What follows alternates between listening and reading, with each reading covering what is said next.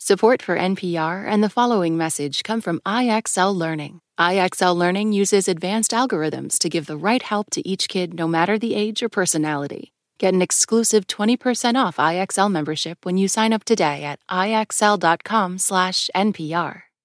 Over the past 10 days, Russia has effectively opened up a new front in its war against Ukraine.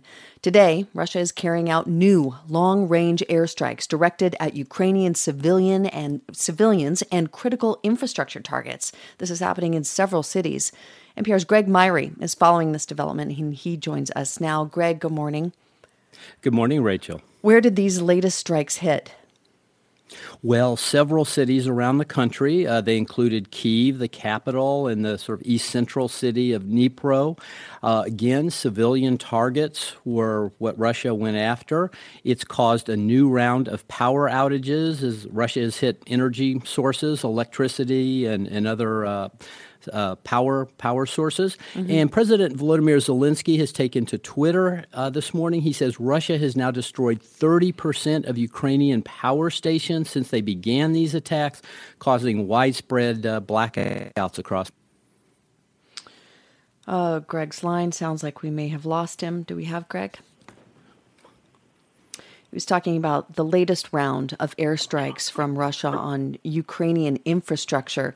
Greg, I understand that... Hello? Yep, we've got you, Greg. I understand you were just at a conference taking a wider look at the war.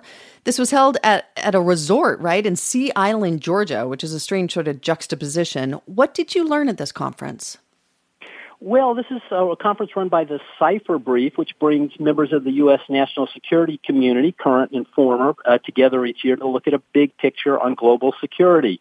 And the theme this year was the Ukraine war during 3 days of talks about where the war is headed and how it might end.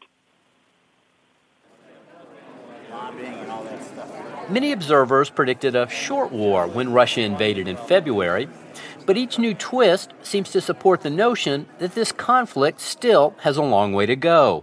The Ukrainians are determined to take back all of Ukraine. Now, this is the real eye-opener for me. Retired U.S. Army General David Petraeus says a successful ongoing offensive has Ukrainians thinking they might be able to drive out Russian troops altogether. Until recently, this was seen as overly ambitious or just plain unrealistic. But Ukrainians, he says, are in no mood to compromise. So even if President Zelensky reached some conclusion that maybe to stop the punishment, we should negotiate, I don't think he can do that anymore because of the conviction of the Ukrainian people. His remarks were reinforced by Andrei Yermak, the chief of staff to President Volodymyr Zelensky. It has been repeated many times that Russia must not win the war. It is time to edit the phrase, Ukraine must win the war.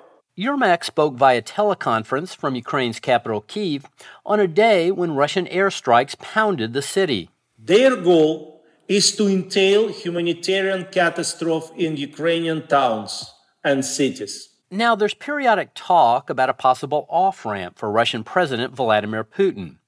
But Paul Colby, a former CIA officer who now teaches at Harvard, says the Russian leader is not looking for a way out of the conflict. In fact, just the opposite.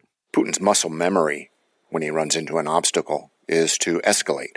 So there's a lot of tricks they can still pull out to try to undermine morale in Ukraine and in the West. In Russia's latest such move, dozens of so-called kamikaze drones have been directed at civilian targets in the capital Kyiv and other Ukrainian cities. Putin is also calling up more troops, and he's annexed a swath of Ukrainian territory, claiming it's now part of Russia forever. This annexation is a huge deal. Putin is effectively betting his presidency on staying in Ukraine. So says Dmitry Alperovich. He runs the think tank Silverado Policy Accelerator. That is essentially a metaphorical burning of bridges. Unfortunately, what this means is that this war is likely to continue for many, many months, potentially many years, as long as he's in power and as long as he has the resources to continue fighting. Alperovich says the likelihood is still low that Putin will make good on his threat of using nuclear weapons. But it can't be dismissed, and he paints this possible scenario. If he does use it, he's going to do a demonstration strike in a remote area, perhaps over the Black Sea, in the hopes that the West would somehow pressure Kiev to come to the negotiations. Now, the fast-approaching winter will likely slow the pace of the war, but it's not expected to halt the fighting.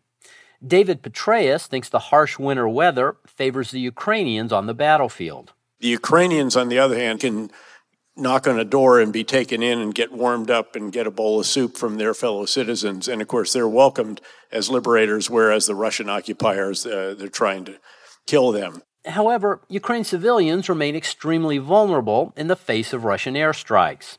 Dmitry Alperovich calls this the blackmail of energy by cutting off gas supplies, by shutting off electricity, by bombing electric substations all over Ukraine. Putin's strategy will inflict pain, he says, but he adds, when your kids are dying, you're going to keep fighting, even if you don't have heat, even if your economy of your country is in dire straits.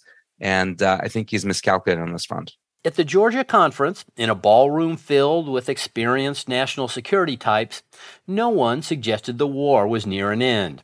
Again, former CIA officer Paul Colby. Most wars end with some sort of negotiated solution, whether that comes out of stalemate or defeat. But I don't see any prospects of talks in the near term.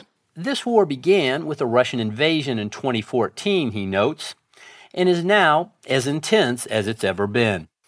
Greg Myrie, NPR News, Sea Island, Georgia. This message comes from NPR sponsor Vuori, a new perspective on performance apparel. Clothing designed with premium fabrics, built to move in, styled for life. For 20% off your first purchase, go to vuori.com/NPR.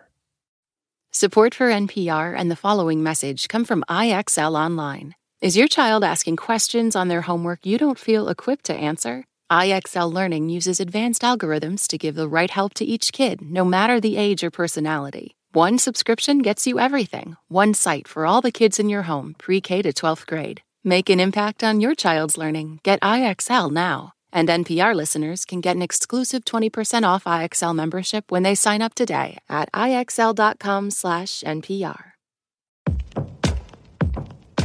What does it mean to be Black in America? In NPR's Black Stories, Black Truths, a collection of stories as varied, nuanced, and dynamic as Black experiences, you'll hear it means everything. Search NPR Black Stories, Black Truths wherever you get your podcasts.